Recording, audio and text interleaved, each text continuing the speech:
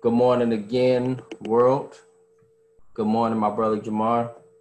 This week, we would like to welcome you to the Early Morning Sports Talk podcast. Introducing myself, Mr. Brandon Price, and my partner in crime, Mr. Jamar Gutman. Good morning again, sir. Morning. Today is August 1st, 2 days away from my birthday. And guess what, world? I got news for you. I am getting old. Haha, psych. I am joking. Instead, I like to think I'm getting better. And so with that exciting news and with me turning older, the world has a lot to be grateful for. So with that as well, my brother Jamar will be turning older as well a week after me. So we both are Leo. So we got a lot in common, fellas. So we got a lot in common, world. We got a lot in common in regards to just our mentality, our focus, our attention to things. We get things done. Anyhow, I don't know why I'm having an ADHD moment. Can we get to sports, please?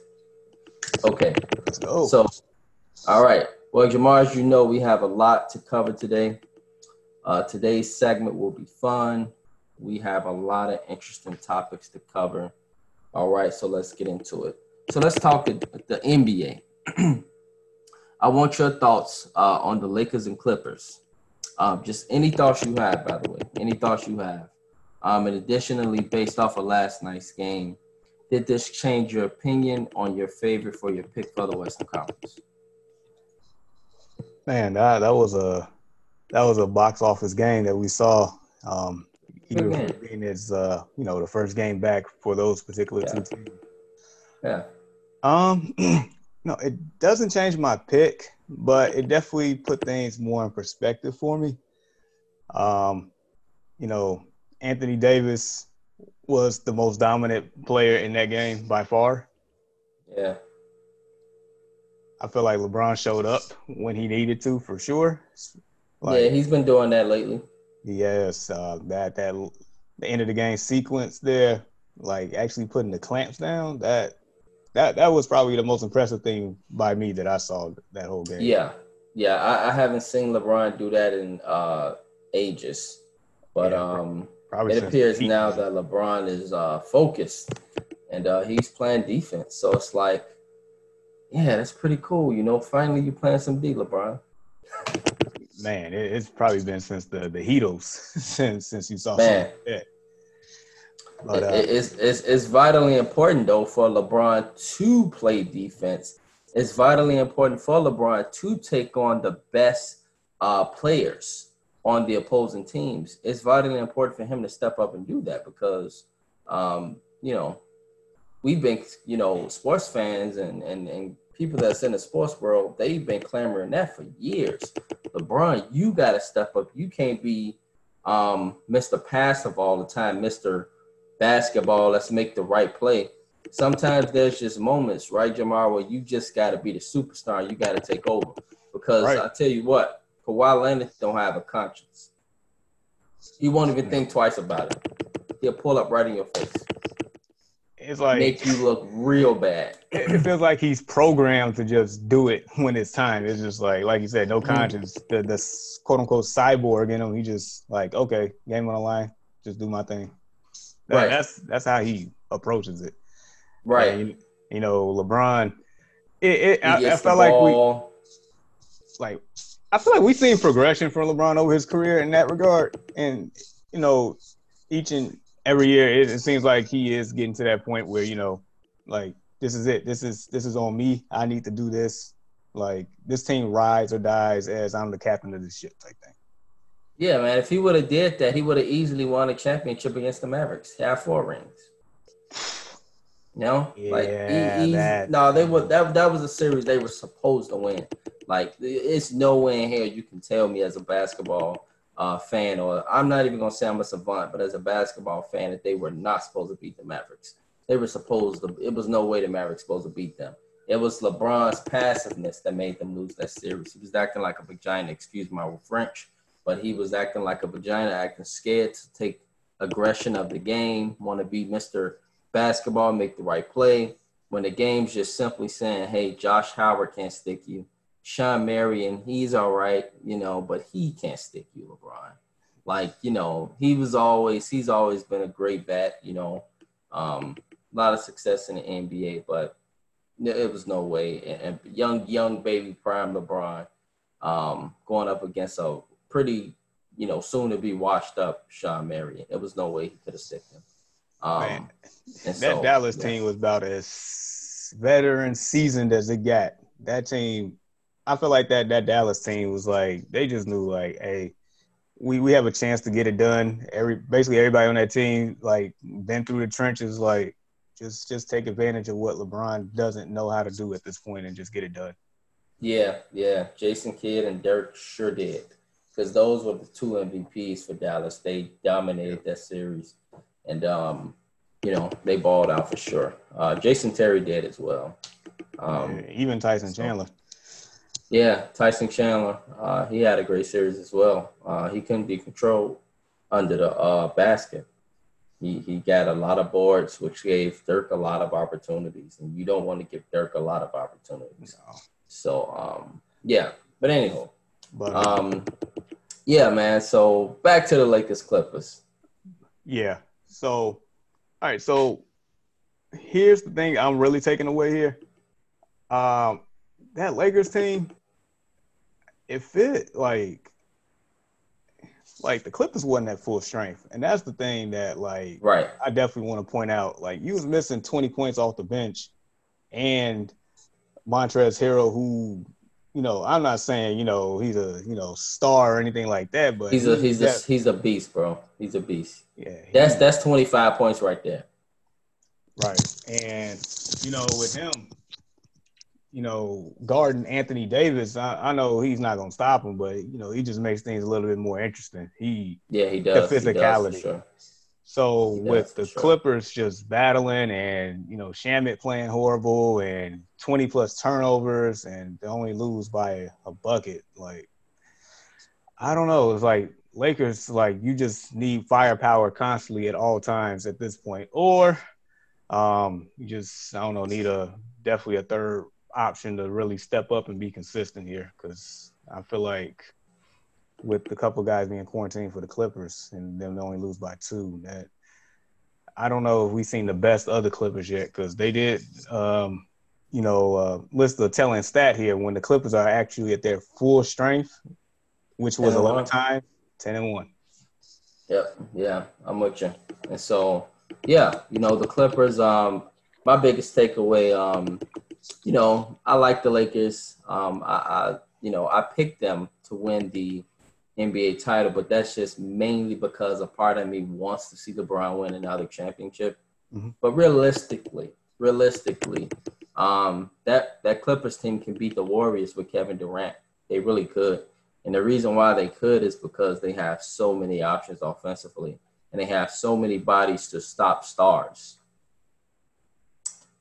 Keyword, stop stars. So if they were to play Kevin Durant, they have a Wes Patterson, they have a Morris, they have a Kawhi Leonard, they have a Paul George, 2 great defenders, by the way. Wes Patterson is a great defender as well. Markieff Morris is a great defender. You have plenty of bodies to stop stars. And so with that being said, you can take fouls, you can take just a number of things. And then also for Anthony Davis, they did the same thing. Doc Rivers, he tallied the boat up with LeBron, so he got a Markieff Morris, he got a Kawhi Leonard, a Paul George, a Wes Patterson, a JaMychal Green, a Patrick Beverly, and even a Reggie Jackson. All 7 of them guys can stick LeBron. Yeah. Additionally, he did the same with Anthony Davis. You got Wes Patterson that can stick him as well. But then you got JaMychal Green that can stick him. More importantly, you got Montrezl Harrell, who's an additional body. Don't forget, they just acquired Joakim Noah, who's been a great defensive player his whole career and did pretty good when he balled a couple days ago. I was really impressed with Joakim Noah. So you got Zubac, who can also stick Anthony Davis. I mean, you got bodies after bodies for 2 stars. The key will be in that series will have to be the shooters. Also, the key will have to be really if they get to the promised land, it'll have to be through Anthony Davis and not through LeBron. Anthony Davis will have to set the tone, and he'll have to score 30 plus in order for the Lakers to win those games. And he'll have to dominate on the boards as well. And additionally, he'll have to make some plays defensively because Kawhi's not going to miss too many shots. Paul George is not going to have a terrible game like he did. For me, he actually had a terrible game. I don't think a lot of people paid attention to the first half where he was pretty bad. He stepped it up in the second half, but he turned the ball over. Him and Joakim Noah on that unit when they were on the court together, they were defending, but they weren't scoring. And they were missing a lot of easy buckets. So I don't see that happening too much. So for me, I got a lot to worry about now. And the reason why is because, as stated, Montrezl Harrell and Lou Williams did not play.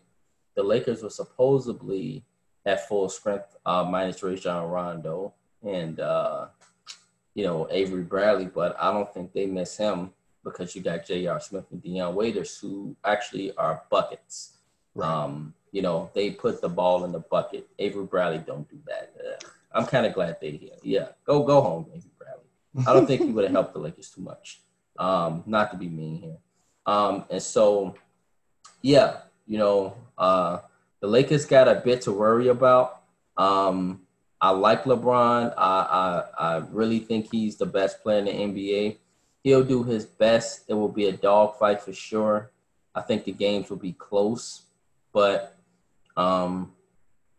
if the Clippers just catch fire, man, and they don't miss their shots, the Lakers will clap back. Don't get me wrong. They'll clap back, and there'll be a clap back and forth. But the Clippers right now, man, they got a lot of talent, and they got a lot of bodies. They got a lot of people that can defend, and they got a great coach. We'll see how things go, but I wasn't impressed with the Lakers doing this game. And so I'll leave it at this for this game and focus now on some other things. So additionally, did you have an opportunity? This is why my eyes are puffy, world. Did you have a chance to see the Texas shootout last night? I did not. I didn't. Did you at least see that score? Yeah, I woke up and saw the score. I did see the halftime score, and I saw the final score. The halftime score, Jesus Christ. I'm like, the Warriors are back. That's what it felt like. 160 points combined? Yeah. They were shooting it out, bro. Like, this kid, Trey Burke from, I know you remember Trey Burke. Oh, yeah. Michigan. Michigan, yeah. It's his first game back. I think this season or something, he might have had a little scratch or something out for the beginning of this season. But he came back like he left some. Well, he came back like he, was on a mission. And so with him coming back like he left some, he dropped at least like 30. Pure buckets, pure offense. And so if you got that for the Mavericks, watch out for the Mavericks. Watch out. Luka Doncic, he got to be more smart with his shots. He take a lot of dumb, ill-advised shots. And we'll talk about that as well with the Celtics. But, he had a great game too. Still had a low-key, quiet 27, 29, something like that. Yeah. I mean, it was a terrible game for him. He still had around 30 points. That's crazy. Yeah, and as far as Porzingis, at times he can be a little soft, and he needs to crash the boards better because he let Covington, a smaller guy, right in for that tip in. If the Curry brother, Seth, if he would have gone ahead and hit his first free throw, but it rattled out. It was a good shot. That could have put the game away and iced it, but as they say in a professional sport, you don't have much room for error. It's a reason why guys are professionals. And so, it was a lot of heart by the Rockets. I put it that way. It was a lot of heart, and I was really impressed with their heart. It reminds me of like playing basketball at times. The guys are bigger than me, but just because they're bigger don't mean that they can beat me. Just because they're bigger don't mean that I can't defend them. It's just ways I have to work around defending them, such as, example, getting under their body, moving in front of them, preventing them from getting the ball. Additionally, if they body me, they won't body me much. I'm pretty strong. So, I do what I can to push them out from under the basket. There's ways you can defend people. And so the Rockets did that with their small ball. They found ways to defend them, and they really put the clamps down, actually. I know it was a 149-153 Rockets victory. But, guys, don't get it twisted. The Rockets started to defend in that fourth quarter, and they started to kind of put the clamps down. And really what carried them, again, was Trey Burke throughout most of the game. And so, it was another cat as well. I can't forget his name. He was a power forward. He started hitting a lot of ill-advised shots to kind of keep the Mavericks in the game. And one thing the Rockets started to do, Jamar, they started to crash the basket.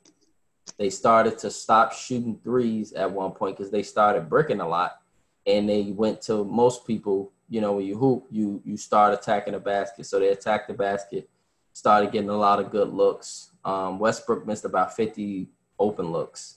He was really rusty. But I think a lot of his rust honestly led to the length of the Dallas Mavericks center, Bogvic, the big, tall 7'6" guy. Then you got Porzingis under there. Then you got couple power forwards. I forget the light-skinned kid name. And then you got another Eastern European, Dwight Powell. Then you got another Eastern European guy who's like a 6'7", 6'8" guy. So it's a lot of length under there for the Mavericks. Rockets ain't got no damn length. None.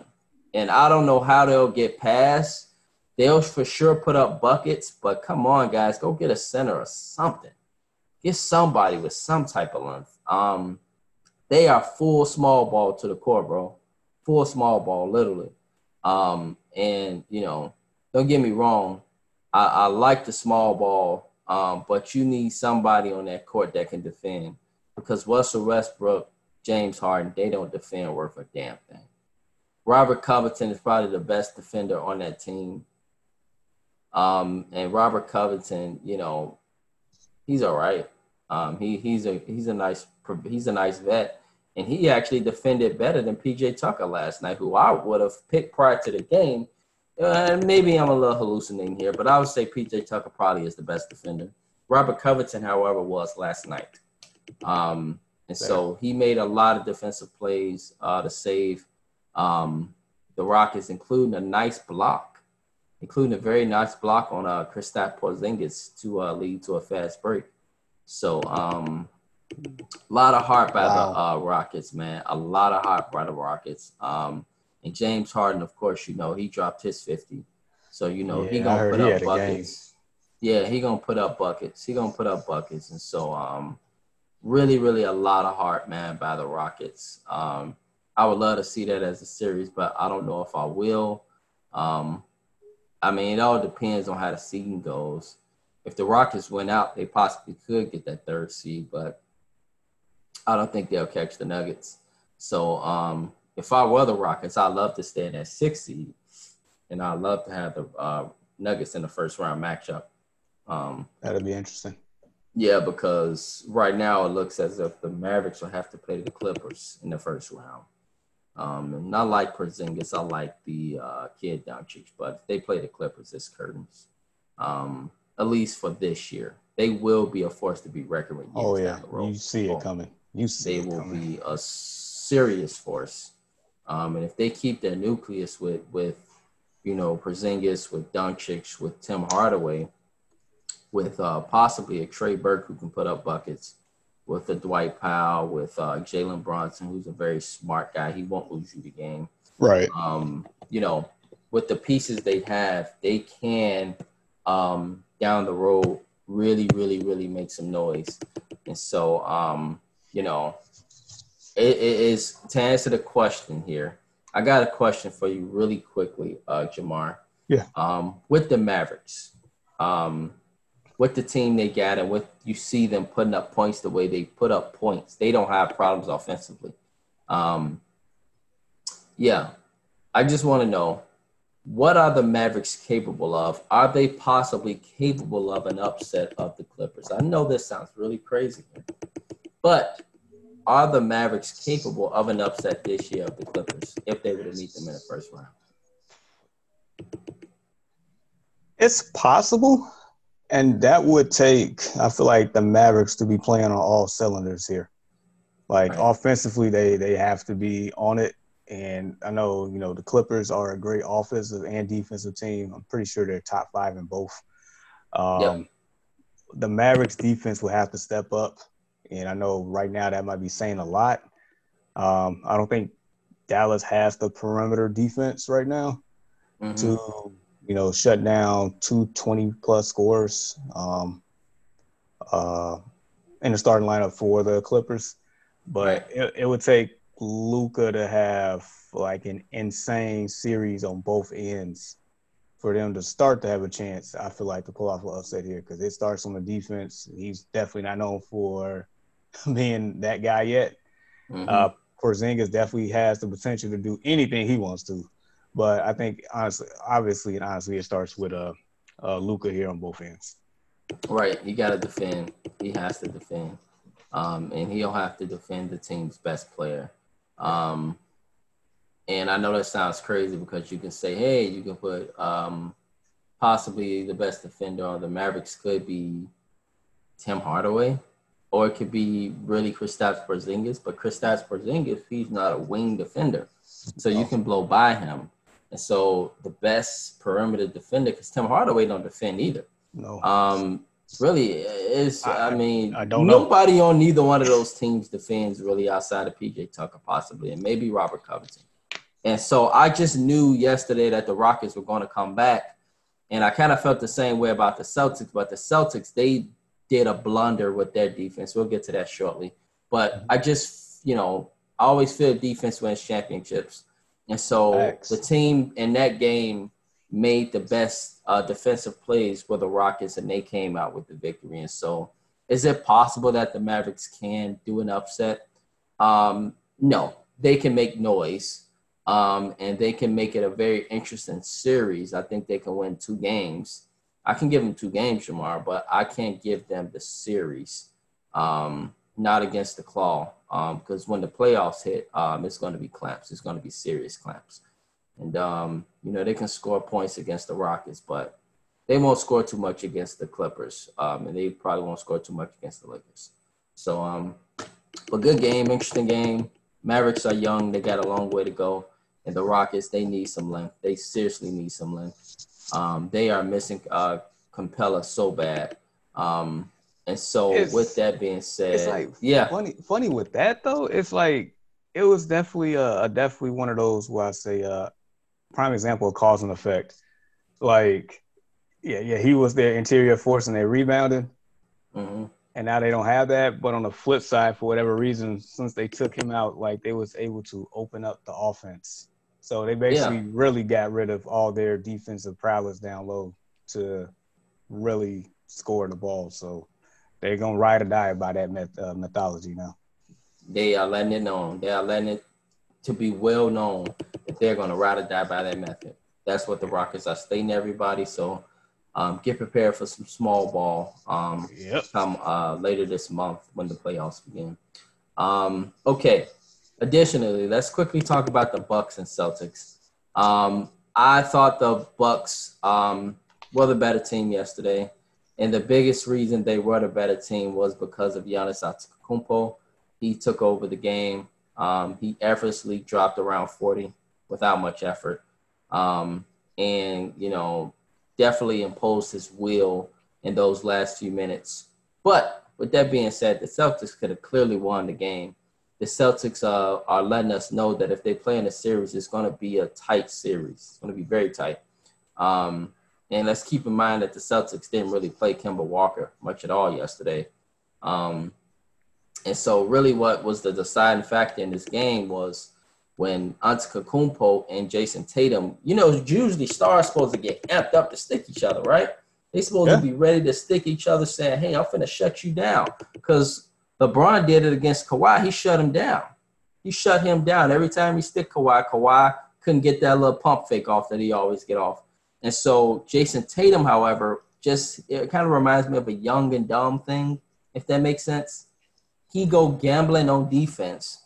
As a result, leaves Antetokounmpo, of all people, open to go to the lane. And what the hell you think Antetokounmpo gonna do if he got a wide open lane? Everybody in America knows what he's going to do. And so he did what we knew he was going to do. Because of the gamble by Jason Tatum, all Jason Tatum had to do was stay in front of him. Antetokounmpo, yes, he's great. But one thing you do with a guy that is dominant in the post and that got handles, I would just do my best to keep him on the outside. Try to prevent him from going inside. Try to just stay in front of him and let him shoot a jump shot. Jason Tatum didn't want to do that. He just let him go to the lane, which, of course, led to an easy bucket. And so, yeah, that really, killed the momentum of the game in the last minute or so for the Celtics and Bucks. And that led to eventually another open three-pointer by Chris Middleton was like a dagger in the coffin. And so my biggest takeaway from this game, bro, is Jaylen Brown also did a really dumb shot. He at times we know he can be a gambler. He can take a lot of risks, a lot of chances. So Jaylen Brown, he has to be smarter come the playoffs. If they want to win any type of championship or go to the finals, it'd be very, very important to, it'll be very, very important for our brother here to do what he has to do on the offensive end, but just be very, very smart on his shot decisions, because he can just make some very ill-advised stuff. And you'd be like, what the hell are you doing? Like, you didn't have to shoot that. You didn't have to shoot that. Like, why are you pulling up from half court? I guess maybe they were like, hey, it doesn't matter. We're all going to be in a bubble anyway. We're not playing for seeds anymore. Let's just throw up some shots. And so, as a result, it looks like that'll, be very questionable down the road for Jaylen Brown. You got to make smarter shot choices. And Jason Tatum, you can't be gambling on defense. Come on, bro. Like, you got to be disciplined on your defense. You do these two things, and the Celtics could be the team I think they could be and that people think they could be. But it just gives you, Jamar, more credibility at this point. So go ahead. I mean, I'm not even going to – I'm going to take this game with a grain of salt here because, for one, Jason Tatum, I feel like, had an out-of-body experience last night. I'm going to just read off his numbers. This man shot 2 of 18. That's probably going to be the worst shooting game of his career. 2 of 18. 5 points. 7 boards. That's solid. 3 assists. 0 for 4 behind the arc, and only got to the free throw line twice and hit 1 shot. That is wow. That is. Thank you. This gives me credibility because I don't think Jason Tatum will have that type of game every day. At all. I don't. Yeah. That's a very out of body experience. That's not him. So that's probably going to be the worst game that you'll ever see him play. Period. Giannis was in form. 14 for 20 from the field, 36 points, 15 boards, 7 assists, 1 of 3 behind the arc. And they both had 2 turnovers. So, the turnover part wasn't bad, but between that and Kemba only limited in action here because of his knee, trying to get him back in the flow. Celtics, I'm not taking that game serious. It was just more so I think just get back in the rhythm of things. Both teams didn't really have anything to play for. Right. Celtics probably more than likely going to stay where they are as far as the seed. Milwaukee, they've got that locked up. Yeah.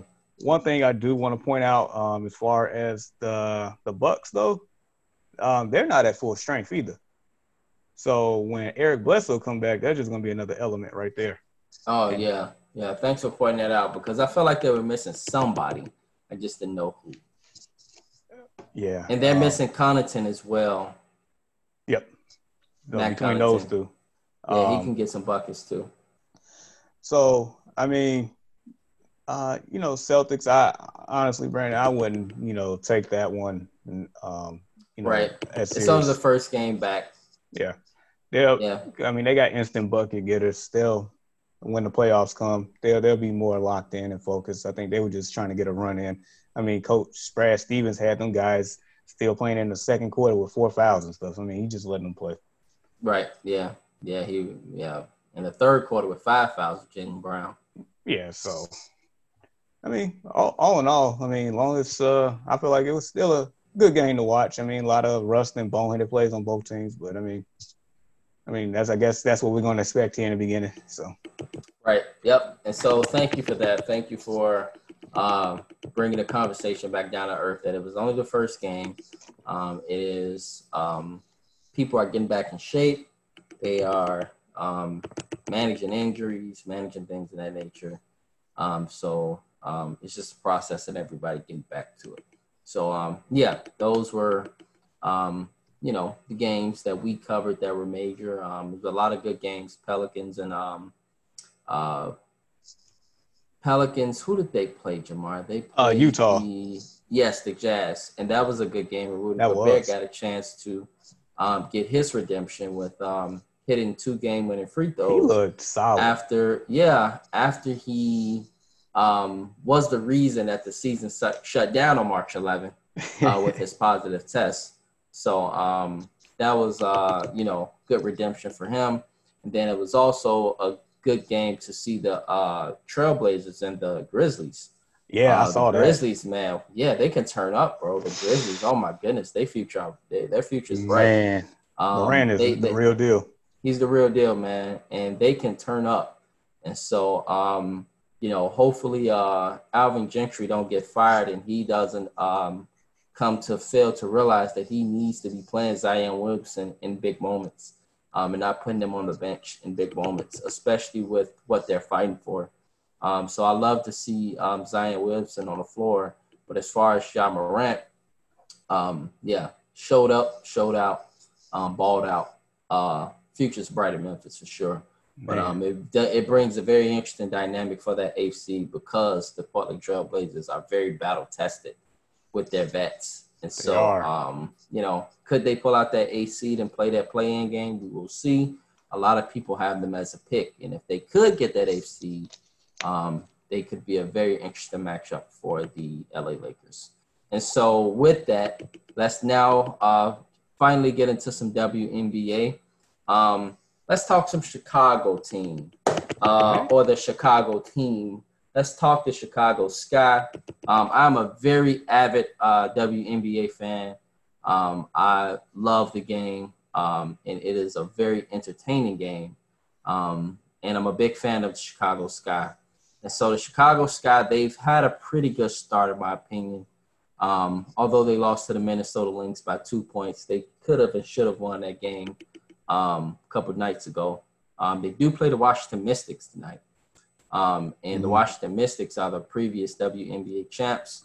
And so the Chicago Sky is no pushover at all. So it will be very interesting to see that game. I will be tuning in tonight to watch that. And so, as we know, the Chicago Sky, if you guys don't know, they are a pretty good team. They are a perennial threat to win the WNBA title. They are no longer a pushover. From the days of Elena Delle Donne and Sylvia Fowles. They've moved on. They've won their championships in other respective cities, but now James Wade has rebuilt that franchise, rebuilt that team, and they are loaded from ballers such as Allie Quigley. She's one of the best shooters in the WNBA, period, hands down, lethal. Courtney Vandersloot. At times, she's not clutch, but she makes buckets. She's a very great passer. She's a very great player. That's just to say, even regardless of her clutchness, she's a very good player, guys. And she's very entertaining to watch. Cheyenne Parker, this girl's a beast. She's undersized for a center, but she can ball. She can shoot the three. She got heart. She takes on any challenge. She's passionate. She can ball. Gabby Williams, that girl, beast. She's like Kawhi Leonard of the WNBA. And look, she's so pretty too. Like you will look at her and you'd be like, wow, she don't even look like she's a dub. Oh, please. Yeah. Put the clamps on you. We'll put the clamps on you. We'll D you up. We'll take your heart out your chest. Most people, when she go defend them, they just pass the ball. If she can hit shots, Jamar, and hit her open shots and get into double digits, the Sky will be extremely tough to beat. She's their X factor. Azura Stevens, this girl played for the Dallas Wings last year, and she can scratch you out. She can hit the three. She can post. She's an inside-out player. She can defend. She is a baller. What's the other woman's name? Not Cheyenne Parker. Okay, so she's a point guard, and I can't exactly get her name right now, but I'll get it shortly. She just joined the Sky this year. She's been leading them in points, and she has literally been balling out. And so, as we do on the Chicago on the Early Morning Sports Talk podcast, we love pulling up rosters. And so, with that being said, give me a second. I will pull up this young lady's name. She is our new point guard, bro. And I won't really say she's the new point guard because that's Vandersloot and Gabby Williams that usually run the points. But she is now, I would say, very important in regards to putting up buckets. Kalia Cooper is her name, and she is starting at the three. Stephanie Dolson, she's been out for the last few games. And then our very important, our big X factor here is Diamond DeShields. Last year, she was the MVP candidate. And she has been getting into a bit of a slow start. But if she picks it up on the offensive and defensive end, the Chicago Sky can be very, very dangerous and being a potential threat to win the WNBA title. And so with that, before we get into your take, Jamar, on the potential of the Chicago Sky, let's keep in mind that last year they, really in my opinion and in most people's opinion, they could have and should have went to at least the semifinals. The Aces lucked up last year, but it was kind of cool to see that the Chicago Sky got vengeance as they hit a game winner.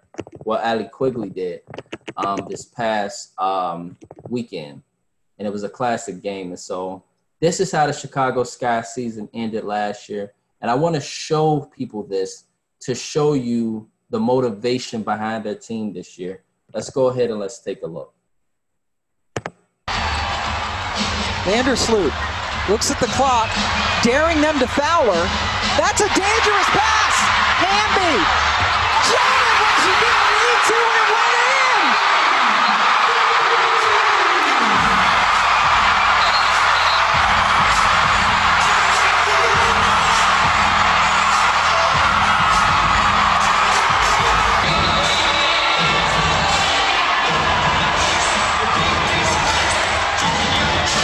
What a defensive play here by Hamby.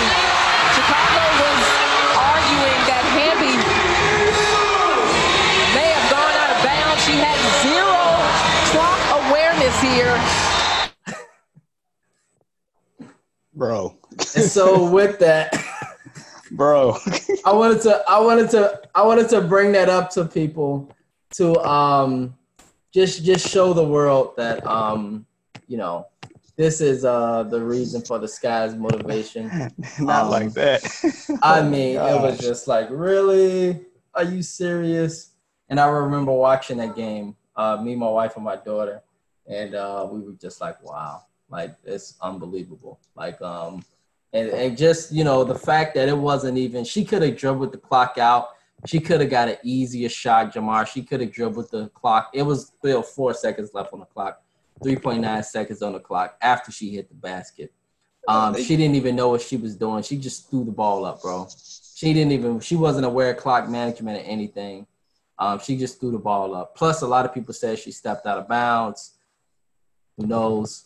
But, basically that happened. And so this is why you got Chicago Sky with a big chip on their shoulder. And so with that being said, I know, Jamar, you've looked into the WNBA, you pay attention. And so just curious, man, what do you think their potential is this season? Have you had a chance to at least see them now that the bubble has begun with the WNBA, with at least the 3 games that's been played? What do you think this team's potential is?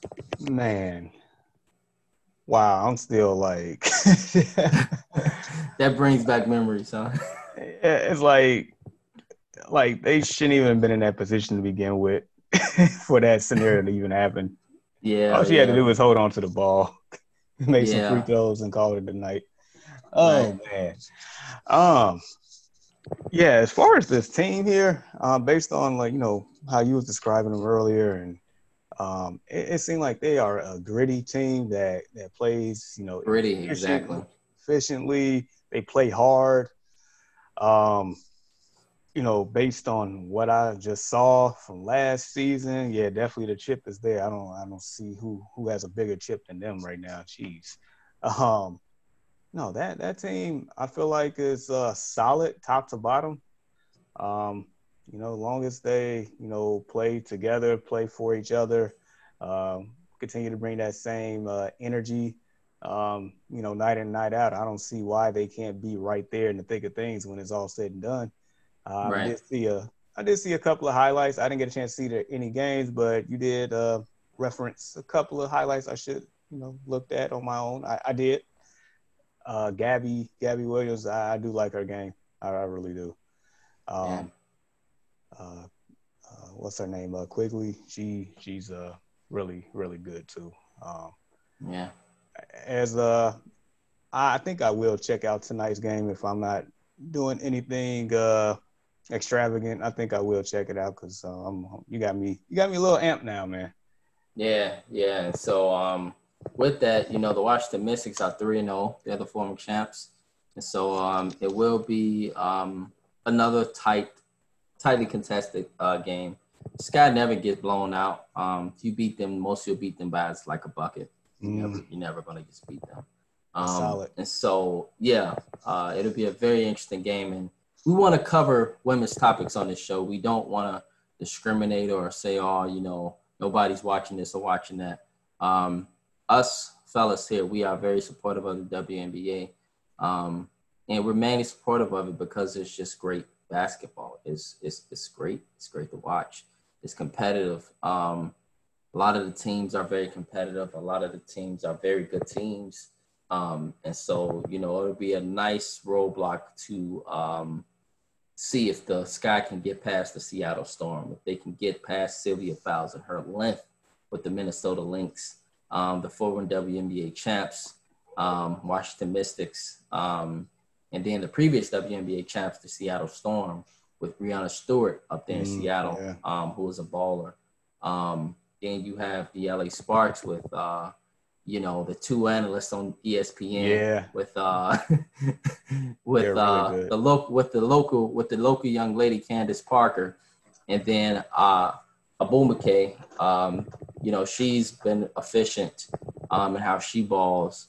The Aces. They just got Andrew McCarthy, and if y'all don't know about Andrew McCarthy, she is a baller. She has no conscience. You can put her in the likes of James Harden and those guys. She gets buckets, period. And so there's a number of teams. I mean, the Aces, they are so loaded. They are bringing Cambridge back. She was a monster last year.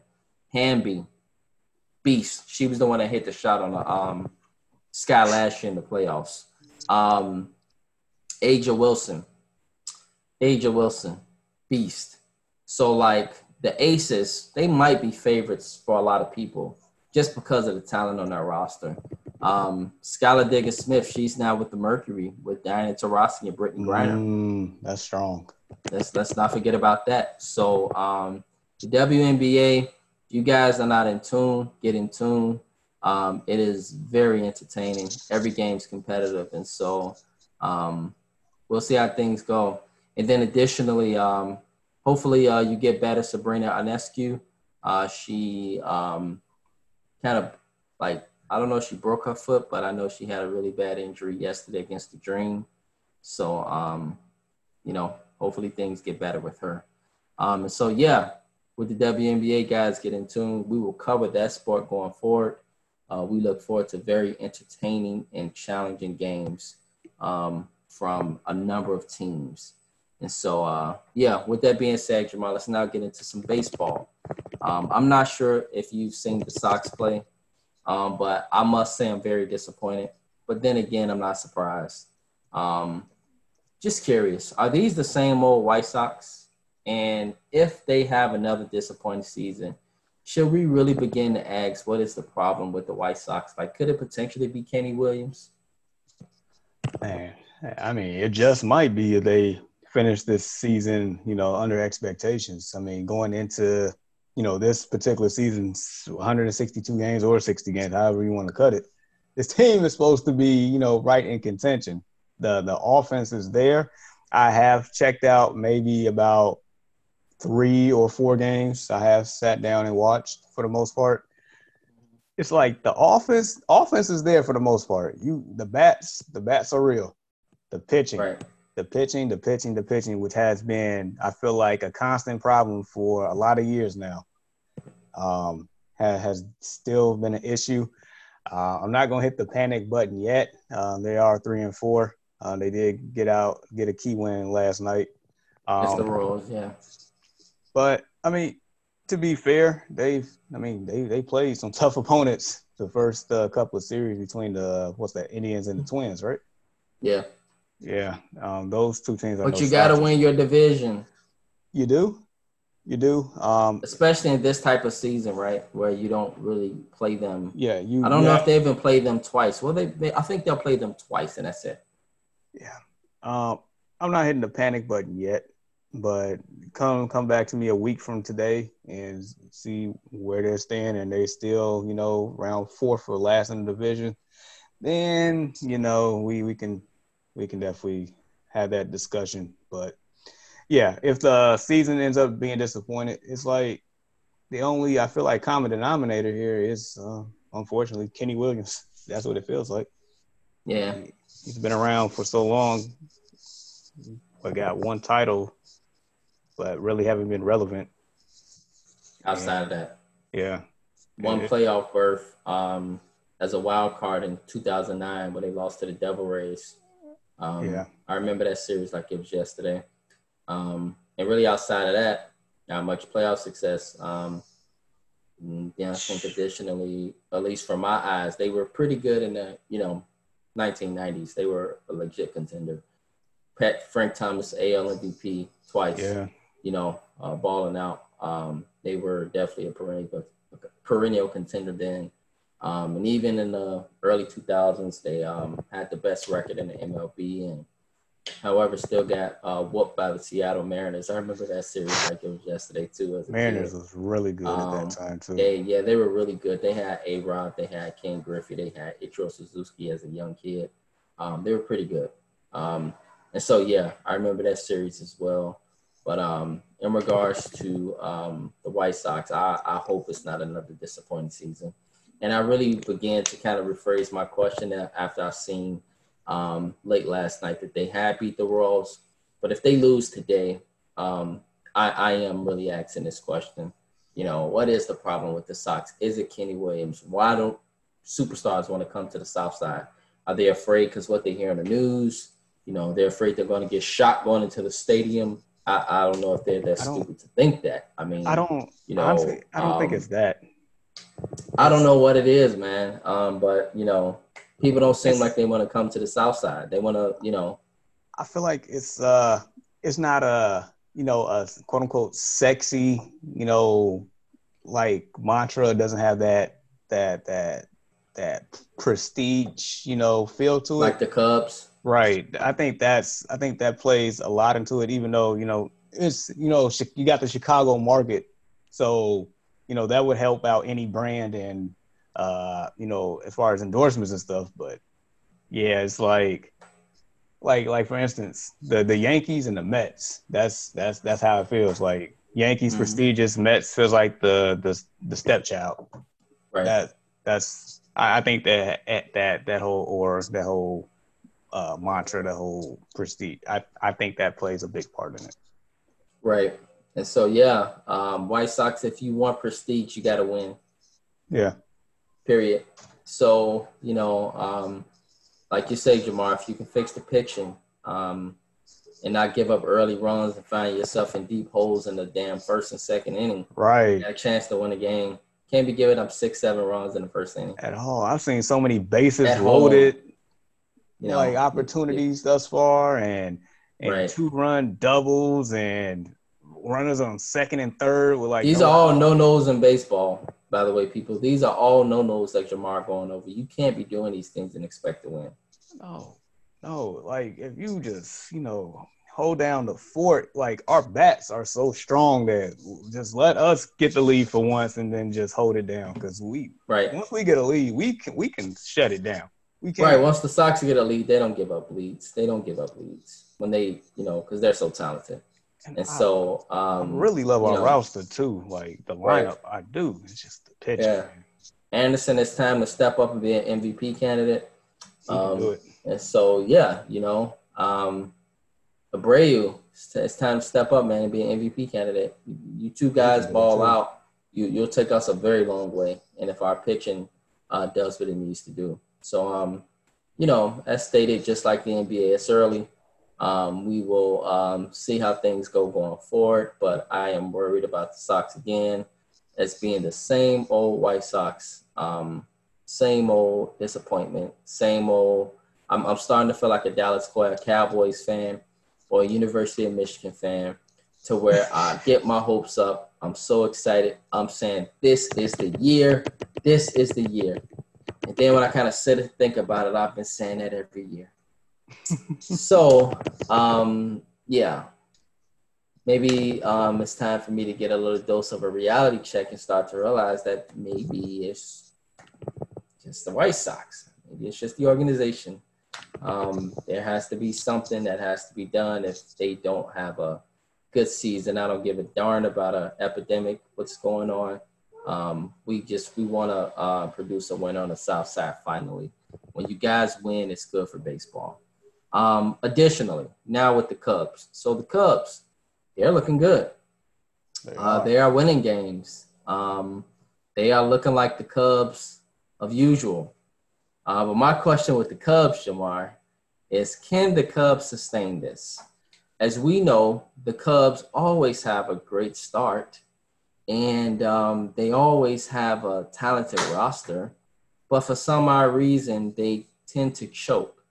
And it's always because a team up 3 hours ahead of us puts pressure on them, it feels like, and usually causes them to choke. And so, are the Cubs or can the Cubs sustain this success with this roster this season? I think so. And, they have championship DNA on that team because a lot of them they did get it done a few years ago. I feel like they did, and they almost choked too. Yeah, that's probably a World Series I would never forget just based on one of the greatest World Series ever. By far. And that rain delay was probably the scary. It was scary. Was the craziest moment, man. But anyway, I think with them having a new manager, but old voice with David Ross. I think they might respond to him different. It seems like it. They got the pitching, that's for sure. They got the bats. I feel like who's that? Chris Bryant. I don't know if he's playing right now or not, but I know he definitely has a chip on his shoulder because he's DHing right now. He's going designated him. Yeah. Because I know there was contract issues or whatnot, and trying to get a deal done. And at one point you didn't think he was actually going to be on the team. but I think he has definitely a chip on his shoulder, something to prove here again. They should probably win that division. I think so we got them getting past the Brewers this year. I think they will. All right. They're solid. Yeah. No hate here. Yeah, so what do you think? Yeah, as far as the Cubs, yeah, no hate, man. Big Cubs fan. I love the Cubs. Sox and Cubs, I'm diehard for both. Biggest thing I would say just with my Cubs is just making sure that they are, staying focused throughout the season, that they don't beat themselves, and that they hold on to their leads, at the end of the games. If they can hold on to those leads, they'll be just fine. They have the veteran leadership. They have the veterans in the locker room, which the Sox don't have. They have veterans that have been tested, that have been through a number of tough moments, and they've overcome. And then they have talent too. So with all those things, it has a very good formula for success. And so Cubs appear to be trending in the right direction as usual. But if you ask me if they could keep it up, they certainly have the roster to keep it up. I just hope that they don't burn out like they have done in the past 3 seasons. So where they burn out at the end of the season.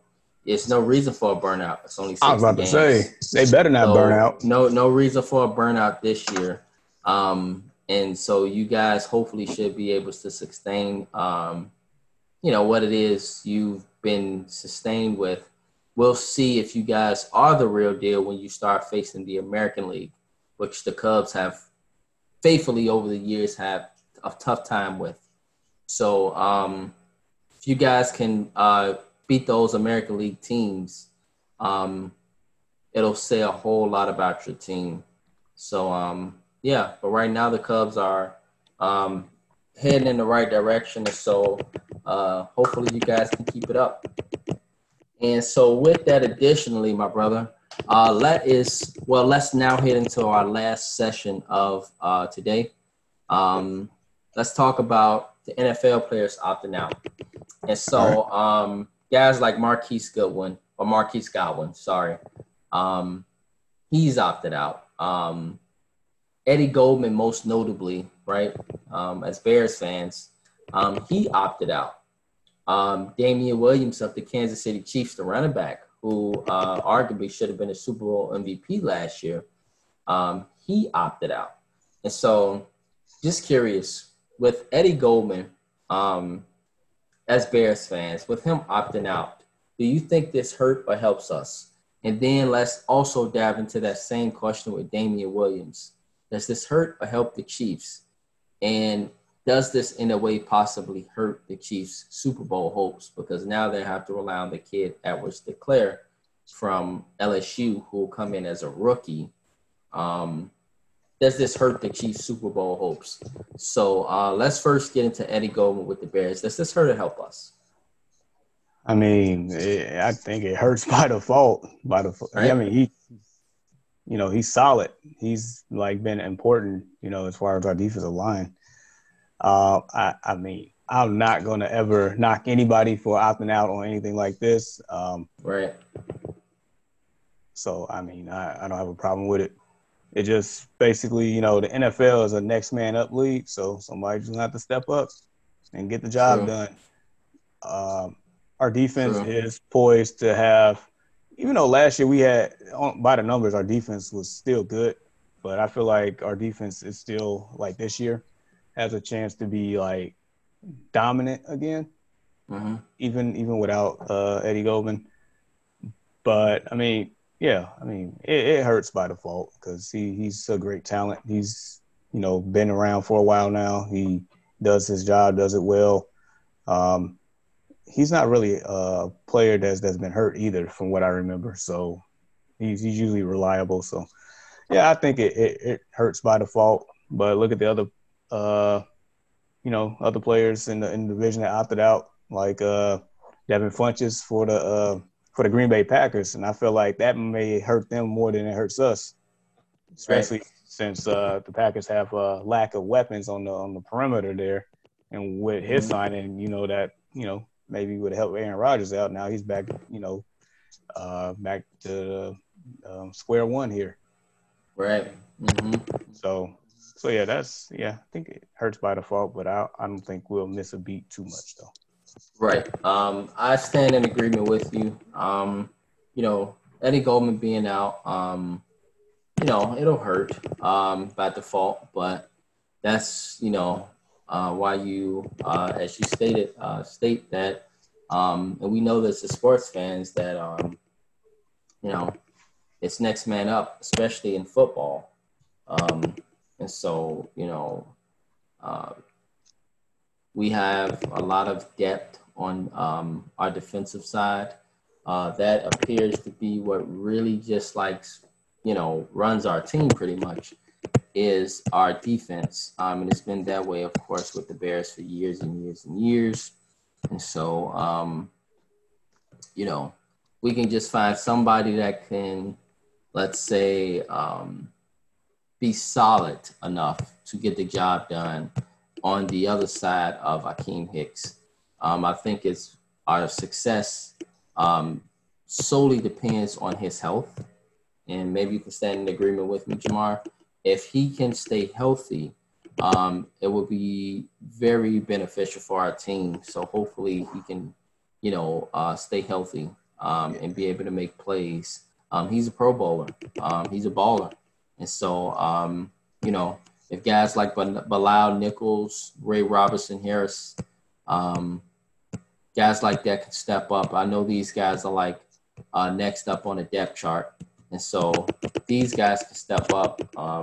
It'll be very important in regards to our success to be able to hold Aaron Rodgers and be able to hold Matt Stafford and those guys up in Minnesota with Dalvin Cook and Adam Thielen and Kirk Cousins and, Kyle Rudolph.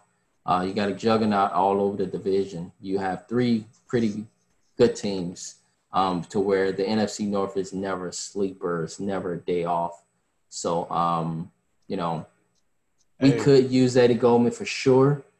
But one position, let's say, especially from the defensive tackle standpoint, shouldn't hurt us that much. But, yeah, were you going to say something? Yeah, I look at it like this, just to piggyback what you said, as far as Akeem Hicks, his health is vital. Last season, without him, Khalil Mack got double-teamed each and every play. Sure did. So with a healthy Hicks and then with the acquisition of Robert Quinn as a pass rusher on the other side, somebody is going to get looks at the opposing quarterback almost every play. So as long as they stay healthy and the other person, whoever is at nose tackle, just do their job, you don't even got to have a superstar effort. Just do your job. Just do your job. We're going to get some tackles for loss and sacks and maybe force a couple of fumbles here. So, yeah, health is the main thing. Health. As they say, health is what? Health is wealth. Wealth. So let's stay wealthy, Bears, and let's stay healthy. And so if you guys can do that, then sky's the limit. And so let's piggyback on Damian Williams. Does this help or hurt the Chiefs? I'll go ahead and I'll begin. I think it certainly hurts the Chiefs.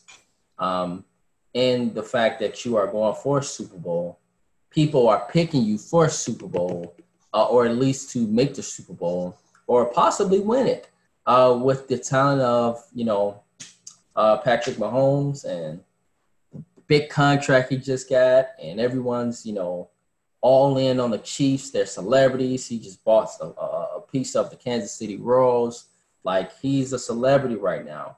And I think in a way this hurts them. All the great news that's been coming out of Kansas City, and it's just like a little blink that just came out with Damian Williams now opting out for the season. When he clearly is a great running back, very efficient, can catch the ball, can run through the tackles, can do it all. He was very important to the Chiefs winning the Super Bowl last year. So you're telling me now you got to rely on a rookie, and then also a third string guy that really hasn't had much reps. He's been solid, but he hasn't played much. Like Damian Williams was a workhorse last year, and so it'll be very interesting to see how the Chiefs can bounce back with this. Let's not rule out greatness, right? So with certain quarterbacks, right, Jamar, certain great athletes, they are so great like Tom Brady and Bill Belichick or Aaron Rodgers to where they can kind of just fit anybody in. And so this is one thing I think is very important to bring up is that with Patrick Mahomes' greatness, the next question would be, can they overcome with just his greatness? It's very, very, very, very well possible that they won't miss a beat at all because of the greatness of Patrick Mahomes, because of Tyreek Hill, because of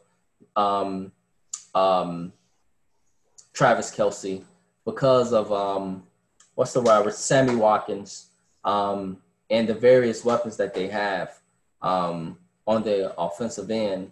It's very well possible that they won't miss a beat, but in a way, I feel like it could very well be very detrimental in regards to running through the tackles, getting those first downs when you can't pass the ball, when guys are tired, different things like that.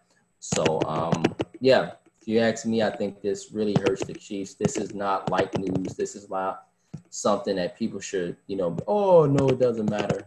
We understand what's going on, but I think this hurts the Chiefs. I would have really liked for him to, kind of just try to muscle things out, Damian Williams. But then again, in this time, you got to do what's best for your family. You got to do what's best for your main team, which is your team at home, which is your family. And so totally understood what he's doing. Once again, if you ask me if this helps or hurts the Chiefs, this definitely hurts the Chiefs. And I think it puts a damper in their Super Bowl hopes.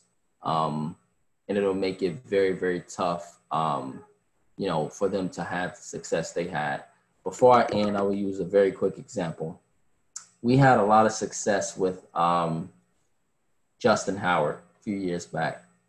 And somehow, some way, we just, I guess, thought that he wasn't really worth it. So we got rid of him, and we got a rookie running back. He's matured now, but if you ask me if it was a good move then, I don't think it was a good move. I think the Chiefs will have a similar situation to where they'll definitely feel that missing presence.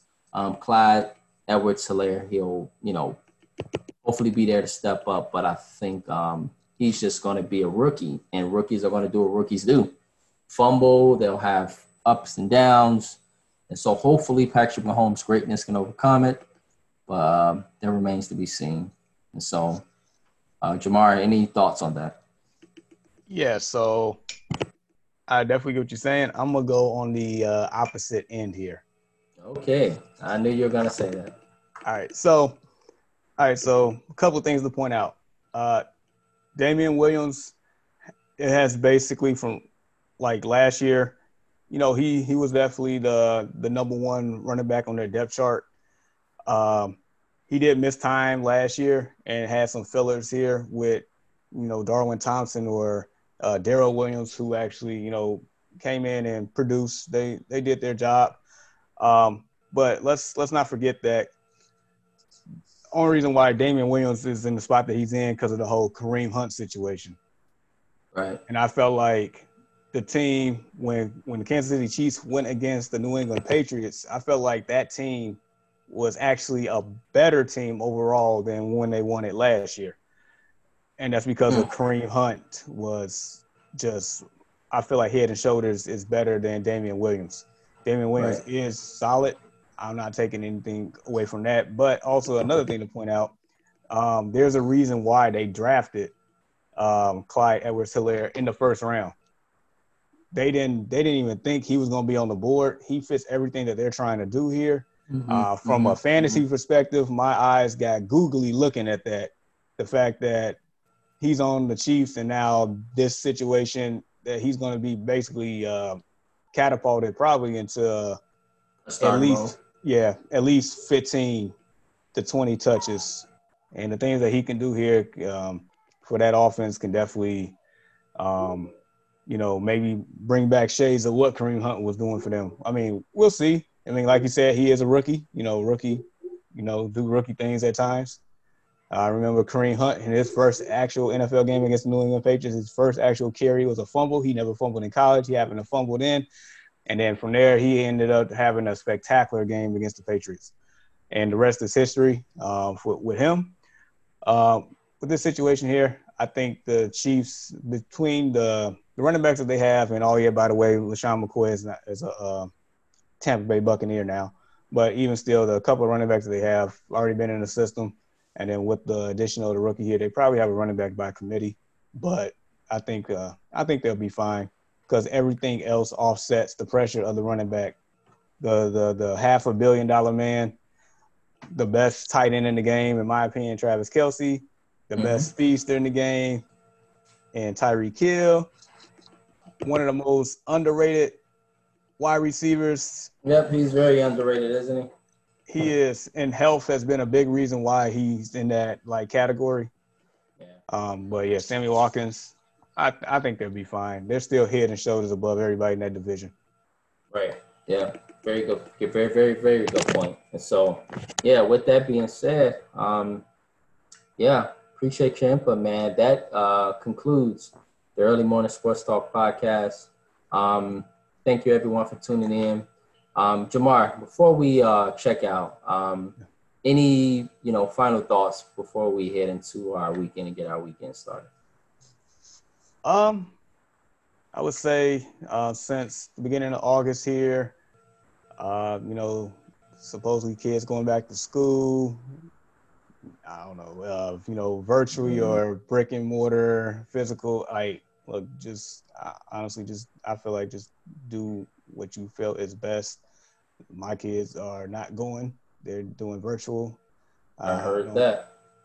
I don't care what 45 says on that one. Do what you feel is best with that situation here. So, don't feel pressured to, send them off when, in the back of your mind, that's not what you should be doing. So. Right. I hear you. And so, yeah, with that, additionally, World, I want everybody to be safe out there. In Chicago and inner city, put the guns down, spare a life. It's not worth it. Look at the big picture, guys. Don't throw your whole life away just over stupid arguments and stuff like that, man. Big picture stuff, man. Yeah. And then additionally, still a virus out there. So everyone be safe. Wear your mask. Remove your pride. It's not about necessarily the young people. It's about the young people.